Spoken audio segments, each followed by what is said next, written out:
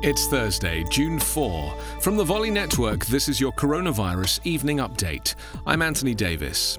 Fatalities worldwide have reached 388,416, according to US-based Johns Hopkins University.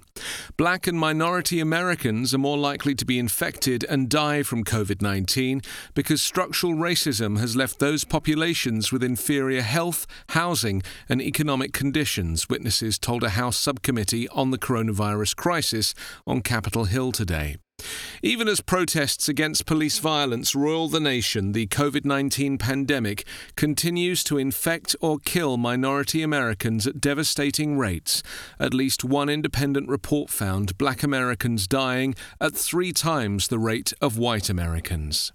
A $2 billion fund aimed at ensuring that poorer countries can access doses of a potential coronavirus vaccine has been unveiled at a virtual summit hosted by the UK. The announcement was made at the 3rd Gavi Vaccine Alliance Replenishment Summit, a virtual pledging event that raised $8.8 billion.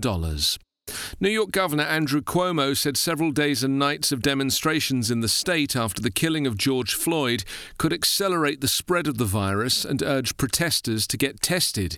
He noted an estimated 30,000 people have protested in the state. 3 of the authors of an influential article that found hydroxychloroquine increased the risk of death in COVID-19 patients have retracted the study after concerns about the quality of the data. The current number of tested U.S. coronavirus cases has increased to 1,920,467. 110,050 people have died. Coronavirus Update needs your help.